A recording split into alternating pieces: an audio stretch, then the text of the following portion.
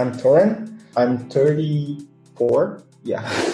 You kind of lose track after a while. You gave me your birth date, so I can't confirm that. You were 34. Yes. So I'm located in Brazil. For the past 4.5 years now, I've been running a technology company down here. I worked for the longest time in consulting. After a while, I just said, hey, it's really good. It's a good job. It's nice, but it's not what I want to do for the rest of my life. And then I quit my job and started a company. I've been running it for, as I said, the last 4.5 years, since 2013. And what's the name of your company and what does it do? The name of the company is Big Data Corp. And essentially what we do, well, the name is kind of self-explanatory. We work with big data, but we work at a very specific part of the whole big data ecosystem, which is the data capture and structuring side of things. So basically, whenever you're doing some kind of big data work, you want to do data analysis, you want to build a sophisticated model, or you want to develop some artificial intelligence stuff. The job starts with the data. You have to get your hands on very accurate, very well-behaving, well-defined, well-structured data to be able to train your models and develop whatever you want to develop on top of that. And that's often a challenge, right? People will go and say, hey, everybody says all the time that there's all this information available all over the world. But then when they actually want to get their hands on the information that's available, they usually face a challenge. How do I find information about people, about companies, about products, about whatever it is? And that's the problem that we're here to solve. We're here to help you get access to that kind of information so that you can develop cool applications, models, whatever you want to build on top of the information that we've gone out and captured and structured for you. Can you give us like a case example or case study, something simple that we could understand maybe a little bit more? And I like the company name. It makes a lot of sense. Was it expensive to get that domain? Yeah. So that's kind of an interesting story in and of itself. I was lucky enough to come up with the company name back in 2011 when almost no one was talking about big data. I actually managed to trademark the name here in Brazil, which is insane because I shouldn't really have been able to do that because it's kind of an emerging technology. But I was able to do that and get the domain name, and it cost me, next to nothing to do that. I kind of jumped ahead of the curve with that one. And it was interesting because if you look back at 2013, 2014, when we were like at the top of the hype of the whole big data hype where everyone was talking about it, it essentially drove a ton of organic traffic to us without us having to do really any actual advertising or any real work to get that, which drove a lot of sales for us. And that was really cool. It also attracted a lot of people who didn't have the least clue of what they were talking about, but that's kind of par for the course. So I think I can give a couple of really interesting examples of different types of work that we do. So essentially, we divide our work into two types of things that we do. One is sell data that we've already captured and already structured, and that will usually drive decision-making processes for our clients. So we work with a bunch of companies in the financial sector, and they'll get our data, usually about companies and about people, to complement whatever kind of credit modeling, risk scoring that they're doing internally. Because we capture a lot of data from the web, we have a lot of visibility about the presence that people leave on the web.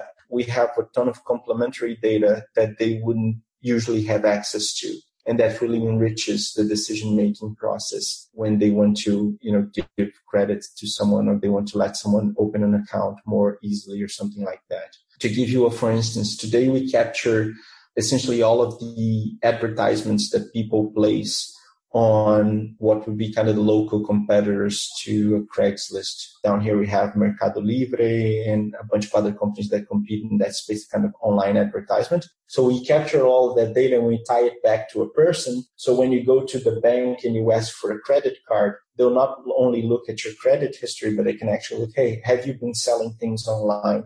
what kind of things have you been selling?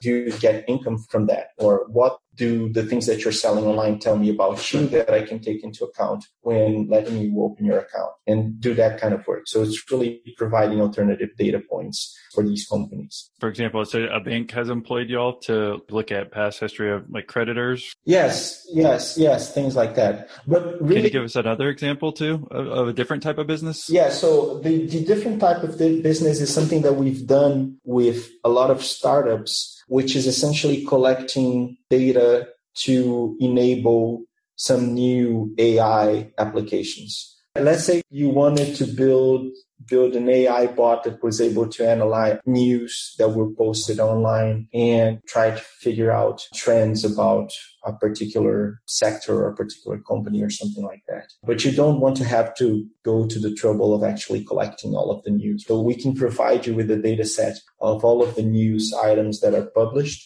along with blog postings, along with whatever the comments are posted on those news items, all of that stuff. How about like Facebook or something like that? Can you even dig into Facebook, or no? Is that too hard? No, it's not that it is too hard. It's just that there are several limitations in the sense of what you can actually do with social network data. So, but a lot of the social network data is blocked for privacy reasons. And our data capture process is really, really well behaved. We'll only go out and capture stuff that do not require any kind of login or anything like that. We restrict ourselves to public information. Okay, yeah, no, that makes sense. Yeah, I didn't know if there's ways of mining that information without going against privacy and that you're fined or what. Depending on the use case, there might be. It's when we talk about social media, it's really on a case-by-case basis. We've done a bunch of work, for instance, in the past with Twitter, which has a lot more public data than Facebook does. We did a bunch of work with their APIs and leveraging their data to find people who liked particular sports teams here in the country. You know, soccer is the big sport here in Brazil, and we were trying to find who were the fans of particular sport teams. And the way that we did that was by tying the data that the client had back to Twitter data that we managed to match back to individuals, and figuring out who they were following, if they were following players on that team or if they were following the official team account, they were engaging with it, and then just kind of figuring out who liked each team. And that would drive marketing. Hopefully the listeners understand you're coming to us from Brazil today, right? Yes.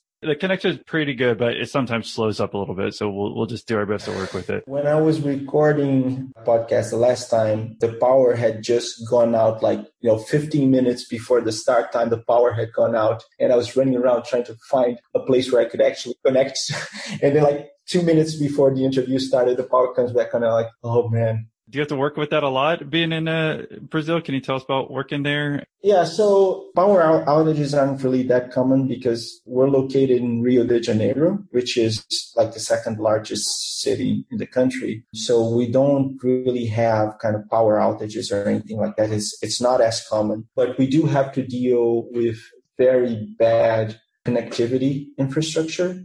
So, for instance, we have 3 different internet service providers in the office because they would just randomly go out from time to time, and you just have to switch to another one and hope that the other one is working. So we have one provider that gives us a fiber connection. We have another one which is kind of a regular cable connection. And then we have another one which is a regular residential provider that we installed in the office, just as an emergency backup. And that's kind of the things that you have to deal with by being here. You're from Brazil and born and raised there in Rio de Janeiro? Yes. So I was born and raised here in Rio. I did my entire college education down here. And when I opened the company, I opened it up here as well. What did the people there actually think about hosting the Olympics and hosting the World Cup? Because I don't think I got some coverage, but yes. I want to hear from someone who lives there. Right. So it was actually an interesting period also from a business perspective, right? Because there were a lot of business opportunities surrounding the World Cup and then the Olympics. I think the World Cup in particular, we were at a better economic point in the country as a whole, as opposed to the past 2 years or so. Brazil has been in a deep recession. the year of the Olympics specifically wasn't a really good year in terms of business. For the city and for the country, we were really proud to host the events. We were really proud that, everything worked and people liked the event and so on. It's sad to see that a lot of the things that were built for the Olympics and for the World Cup have gone into disrepair and haven't really been taken care of afterwards. But that's really not a problem that's exclusive to us. I mean, a lot of the cities that have hosted these large events have gone through this. The only one to actually even make a profit on the Olympics was back in 72, and it was Los Angeles, only because they already had the infrastructure built where your country might be able to, instead of using those funds for the one-time event. Yeah, but there are things that we know that only got out, that only got built because we were hosting the events. So there was a big expansion of the subway lines in the city, big expansion of express bus lanes. A lot of the transportation infrastructure that's been maintained afterwards, it's really helped the city. And that's like a really bright side. Doesn't get really talked about a lot. Yeah, and that's why I wanted to actually talk to you, or at least hear your perspective, because we hear so much from the news here in the U.S. Yeah. Sometimes they don't want to cover anything about the negatives. And then I'm like, I don't know what's true or what's not true. I'm looking at plans and pricing. I guess it totally depends on each client. Yeah. So we basically, our commercial model, we try to build it. We try to design it to be as simple as possible. We'll essentially charge the client based on how much data we're sending to them, not in bytes, but in sort of number of records that we're sending them. So, if you want information on 1,000 products, it's going to be cheaper than if you want information on 1 million products. Mm-hmm. And then the other thing that we take into account when we're building the pricing is figuring out how many different pieces of information about a particular person or company or product or whatever it is you want to receive. So if you only wanted to get back the product names, it would be cheaper than if you want to get back the names and the prices and the descriptions and whatever else is associated with it. Say if I was trying to build a podcast audience up, and I'm trying to look for the podcast listeners. Right. I come to you. Yeah. Would you tell me that you need something from me in order to try to find, either their email addresses or something to let them know that I'm doing a podcast? We could essentially go about it in two different ways. The first one is you tell us, hey, Nate, I want to find people who like to listen to podcasts. And I would probably ask you the subject of the podcast because that has to be taken into account, right? I don't want to give you an audience that only listens to sport podcasts. Let's say business ones. Yeah. Okay. So we would take that into account and we would run filter on the data that we've already captured to see how many people we would be able to find that fit into the profile that you want. Because we might find a lot of people, but they might not be from a region that you're interested on and so on. So we will give you some metrics back on the type of audience that we were able to find for you. And then based on that, you'd say, okay, so you found, let's say I found 1 million people that like to listen to business podcasts. You say, hey, 1 million is too much for me. Give me 1,000 people and I'm going to try to reach out to those guys. I would essentially send you back the email addresses or the phone numbers or whatever you asked for of those 1,000 guys so that you could somehow reach out to them and promote your business or promote your podcast. Do you see where I'm going with this? I'm talking about my podcast. Yeah. Exactly. Well, that's because I'm just curious. I think it's a good example. It's an excellent example because that's something that we actually do for a lot of small businesses. We actually got a client, I think it was about a month back. This was probably one of the smallest ones that we've ever had. It's like a beauty place that does massages, and they're located in the same office park where we are. I didn't even know they existed, but the guy found us online and he saw that our address was like in the same place where he was. So he just came up to our door and knocked on the door and asked to talk to me. So, I spoke to him a little bit. And he was essentially trying to find people who worked here in the same office park as we do that would be interested in the beauty treatments that his place offers. And we were able to find an audience for him and give him the details of this audience so that he could reach out to them either through direct email marketing or through Facebook campaigns or whatever kind of advertisement method you want to use. We can actually provide you with a segmented population that you can reach out to. And so in terms of pricing, let's say you wanted the email address of these 1,000 example people that I told you about. So we will charge you 8 cents of our currency. And then, in dollar terms, you divide that by about 3.2 or something like that. So it would run you about 3 cents. No, 2. Yeah, 3 cents. Yeah, you're right. Yeah, 32. Yeah, I'm using the Google calculator. Okay. Yeah, so per person, it's not too expensive, right? It allows people who are starting off to kind of get off the ground floor by leveraging a little bit of data to reach a target audience or to use in their processes. How about we just jump into, instead of the details of your business, what you've learned in like creating a business, the ups and downs, what's been the hardest part of doing your own business? It's a marathon, right? It's not a sprint.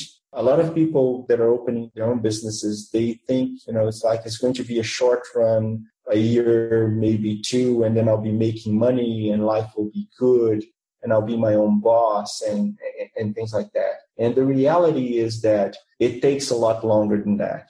It'll usually be like 3 to 5 years on average before you're actually making money with your company. For the longest time, I was actually the worst paid employee in the company, right? I was essentially using our revenues to hire new people and put the right pieces into place so that we could develop the company and so that the company could grow. You have to be aware of that when you're jumping into opening a company because it's not going to be easy. A lot of people don't realize that. They think they really, and even if you tell them that over and over, and I have a bunch of friends that opened companies after I did, and they came to me for advice, and I tried talking to them, and it didn't matter how many times I told them, hey, it's going to be a challenge, it's going to be a while. A lot of people don't realize that.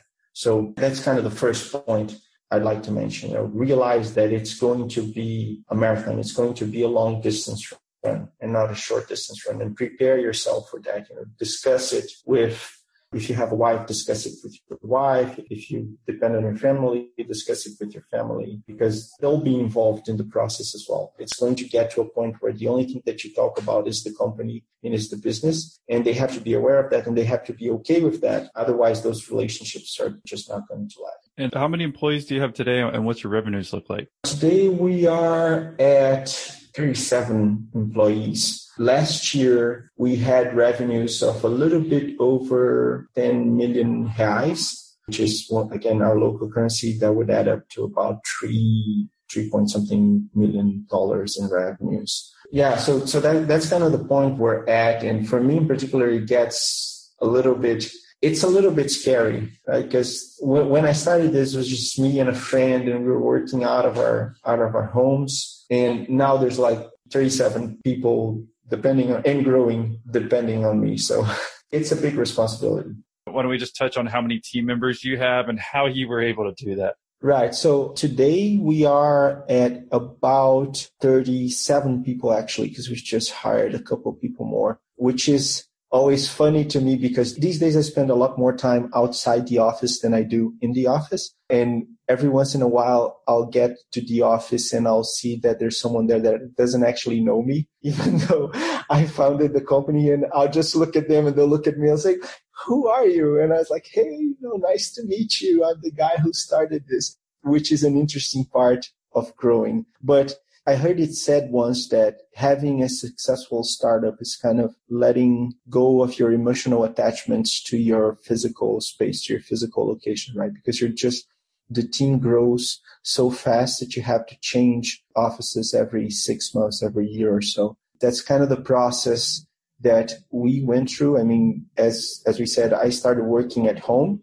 So when I started the company, it was just me and a friend, and we were basically working from home. So I had a little space set aside in my house where I could just sit down and get some work done. He had the same thing over on his place. And we'd essentially stay on Skype all day long, talking to each other and doing the kind of development work. As the company grew and as we started getting some clients, we started seeing that, hey, now we have some money coming in. Maybe we should look at an office space so that we could sit down together and have a proper space and so on. So we moved to our first very, very tiny, very small office. And how big was that, and how much would that cost? So here, the space was about, it would be about 30 square meters. Okay. Yeah. It's tiny. It's a tiny place. Okay. And that ran us somewhere around 2,000 reais at the time. At the time, it would add up to about 800 just about $800 or so. So we're just talking 100 square feet, like basically like an office? Yes. Yeah. Okay. It costs $800? Yes. US? US. Oh, wow. Okay. Yes. So, yes, rents, especially in the city where we're located, which is Rio de Janeiro, rents were a little bit crazy, especially because we were starting the company right before the World Cup and right before the Olympics. Yeah. When real estate was at a premium, so prices were insane. Yeah, it sounds like it, especially I would never have thought it'd be that expensive. That's why I was curious. When you're in a different country, we have no idea in pricing and everything. So. Yeah. So it was actually, looking back at it was actually pretty expensive. And then maybe, 6 or 8 months later, we moved to a space that was a little bit bigger. It was 50 square meters, almost twice the size. There was a little bit of an increase in price. We're paying about $1,200 USD for that space. And so when we got to that space that was a little bit bigger, we actually sat down and tried to design a space that would give us some room to grow. So we figured out a layout that would give us enough space to get to 16 people.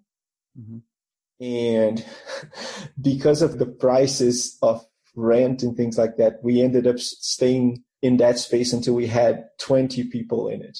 And it was a mess because you essentially couldn't talk on the phone without at least 3 other people participating on the call, just because everyone was just so packed together. It got to a point where it was unsustainable, and then we had to move again. And this was last year. We moved to a space that was about 3 times the size of that. So we're now at a space that's about 150 square meters. Interestingly enough, we're paying proportionally a lot less rent per square meter than we were before. So now we're paying about 2,000 USD in rent. So, you have to let go of the space. And one of the things that we learned as well is that you have to be really, really careful with the hiring process, especially when you're starting out. And this obviously gets said a lot, but it's really important once you start hiring people that you pay attention. And for me in particular, you should pay more attention to the cultural fit than the technical skills. I see a lot of companies where they have the whole technical side of hiring figured out. They have tests, they have questions in the interview, they have all of this stuff that they do in order to assess the technical skills of the candidate. And we used to have a lot of that as well. But then you wouldn't really do an in-depth assessment of the cultural fit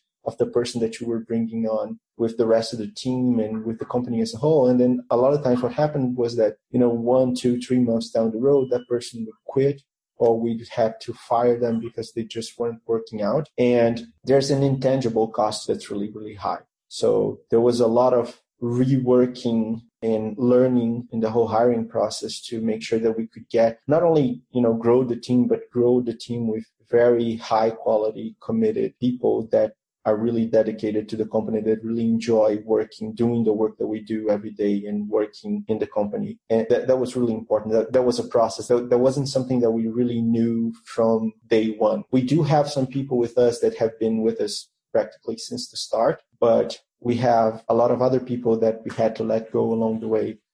Can you give us some examples of non-cultural fit and what you had to do to get rid of them? So there's some very interesting examples, not only of the lack of cultural fit, but also of other factors that sometimes you don't really think about. So first on the cultural fit, so there was a few guys that we hired that technically they were really, really good, but their goal in life wasn't really to, work for a company, any company really. They had the idea of being more like freelancers and, making some money and then traveling the world a little bit and then coming back. And they were really good and they helped us get some things out the door. But at the end of the day, when we needed, hey, we need you here for a long time, or we need you to be a little bit more dedicated, they weren't really willing to give up on everything else that they were doing with their lives and spend a little bit more time in the company. And a lot of times when you're starting off, that's kind of the commitment that you need. So that was a challenge. We had some challenges with people that didn't fit in terms of the technology that we used. So they were like constantly questioning the technological decisions, and it became kind of like a fight. Every time that we had to discuss anything, it became a fight. So a lot of these things are really subtle, right? And then there are the kind of non-technical, non-work life things that sometimes you don't really understand that have an impact. For instance, once we hired a guy that lived very, very far away from the office. What happened at the end of the day was that it took him, I don't know, something like 4 or 5 hours just to get to the office and back home. Wow. And then once you added that up with all of the other activities that he had and the work that he had to do, there just weren't enough hours in the day. And so he came to us and said, it was great. I love the place, but it's just not going to work out because neither him nor us, we didn't figure out the thing that just by living so far away, just because of traffic and other things, it's not going to work out. Those kinds of things are something that you kind of figure out along the way, I guess. Yeah, I think that's good because, again, those type of things you don't think about, you're just worried about kind of trying to figure out, make sure the business works out, right? So, yeah, exactly. Well, you're talking about fights over, maybe how to mine data. Is that what you're talking about when you're talking about like technical stuff? And I know we briefly touched on it. Yeah. I guess maybe a little bit more in detail. What would those fights be about?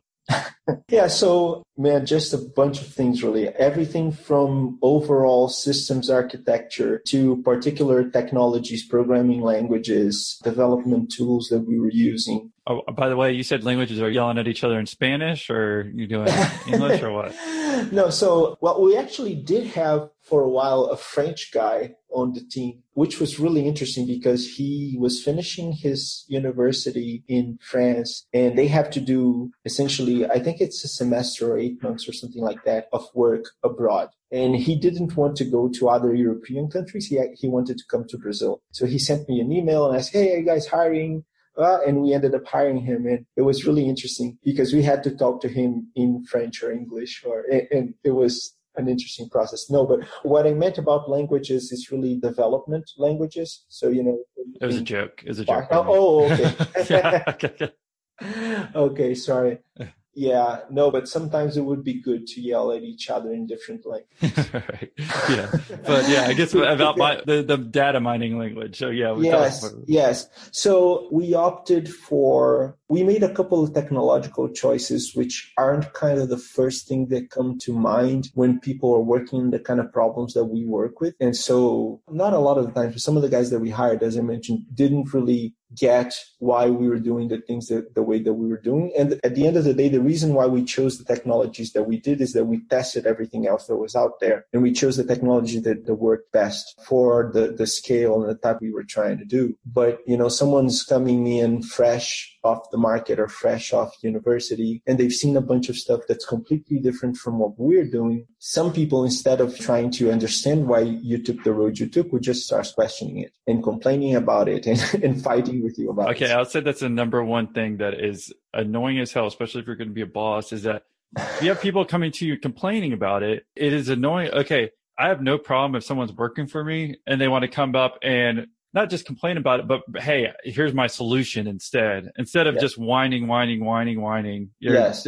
Cause then you don't have enough time. There's only so much energy and time in the day. Well, hey, I'm more than happy to switch over to something else if you can find the best way to do it and why, Exactly. So I am a firm believer in a culture of conflict. We try to practice a culture of conflict of ideas as much as we can. So, have everyone question what we're doing and trying to figure out better ways to do what we're doing, trying to figure out better ways to arrive at solutions to the problems that we face and, rework things and redo things and rebuild things. And I think that's really important and that's really healthy. But there's a very fine line between delivering constructive criticism and coming up with alternative solutions and just criticizing what's being done, right? And that's a very cultural thing because we've seen, especially some younger guys, they don't have the tact to do constructive criticism. So that was a challenge a lot of times. That was some of the cultural challenges that we faced. Yeah, no, I believe you on that. Unfortunately, I see that a lot more. Now I feel like an old dude. I'm 31. And when I say it, sometimes it's just like the younger generations, when they're stop complaining, they think they can just complain about everything. And then it's just like, hey, you need to just come with a solution. Like, especially if your technology that you're using, let's just say it was a little bit older, but it gets you done the right way. That's all that matters, right? I mean, I don't know exactly what the details are, but yeah, I think it's always smart to look at ways that you can make things better, but just always complaining about it and not doing anything about it, then that's not any good. Exactly. So I don't know, at the beginning of the year, one of the product managers said, hey, I just want to take this product and I want to throw it out the window and I want to rewrite it entirely because I think we can use new architecture. We can use new software stuff. We can do a bunch of whole new stuff here and make it much better, much faster and everything else. And I've kind of figured out, I say, hey, that's great. Come up with a plan, figure out a schedule for when you're getting this thing done, figure out a schedule for when you're migrating the clients from the old version of the product to the new one. Know that you're going to have to support the old version for as long as there are clients on it. But, if you migrate everyone, then you can throw it out the window. And he came up with a plan and he worked on it and he delivered what he promised. So, that's kind of the good conflict. So I have no problem with that. I have no problem with someone coming up and saying, hey, this is not good at all. We need to rewrite it and we need to rebuild it because of this and this and that. And, I'm going to work with it and it's going to get better. I'm fine with it, but don't just come up with me saying, this is terrible. This doesn't work. I have no solution. I have no alternative, but, I just know that this doesn't work. Then it's just useless criticism. Yeah. And if anyone's listening there, they're not a quote unquote entrepreneur yet, but you're on the way if you're listening to a podcast like this. Let's say you still have a job through a company. I mean, those are the first steps to becoming an entrepreneur always, is just find something, try to make it better, bring it over to your boss, say, hey, I came up with this idea. This is why and why, versus if we're just going to complain about everything, then it's not going to get anything done. Exactly. And I think it's a good way to measure the quality of the boss that you have in the company where you're at. So if you come up with a good solution to something and you bring it up to whoever's, your boss or on top of you in the hierarchy or something like that, and they just take your solution and they toss it aside and they give you no reason for it, then you're probably in the wrong place and you need to figure out a change. For sure.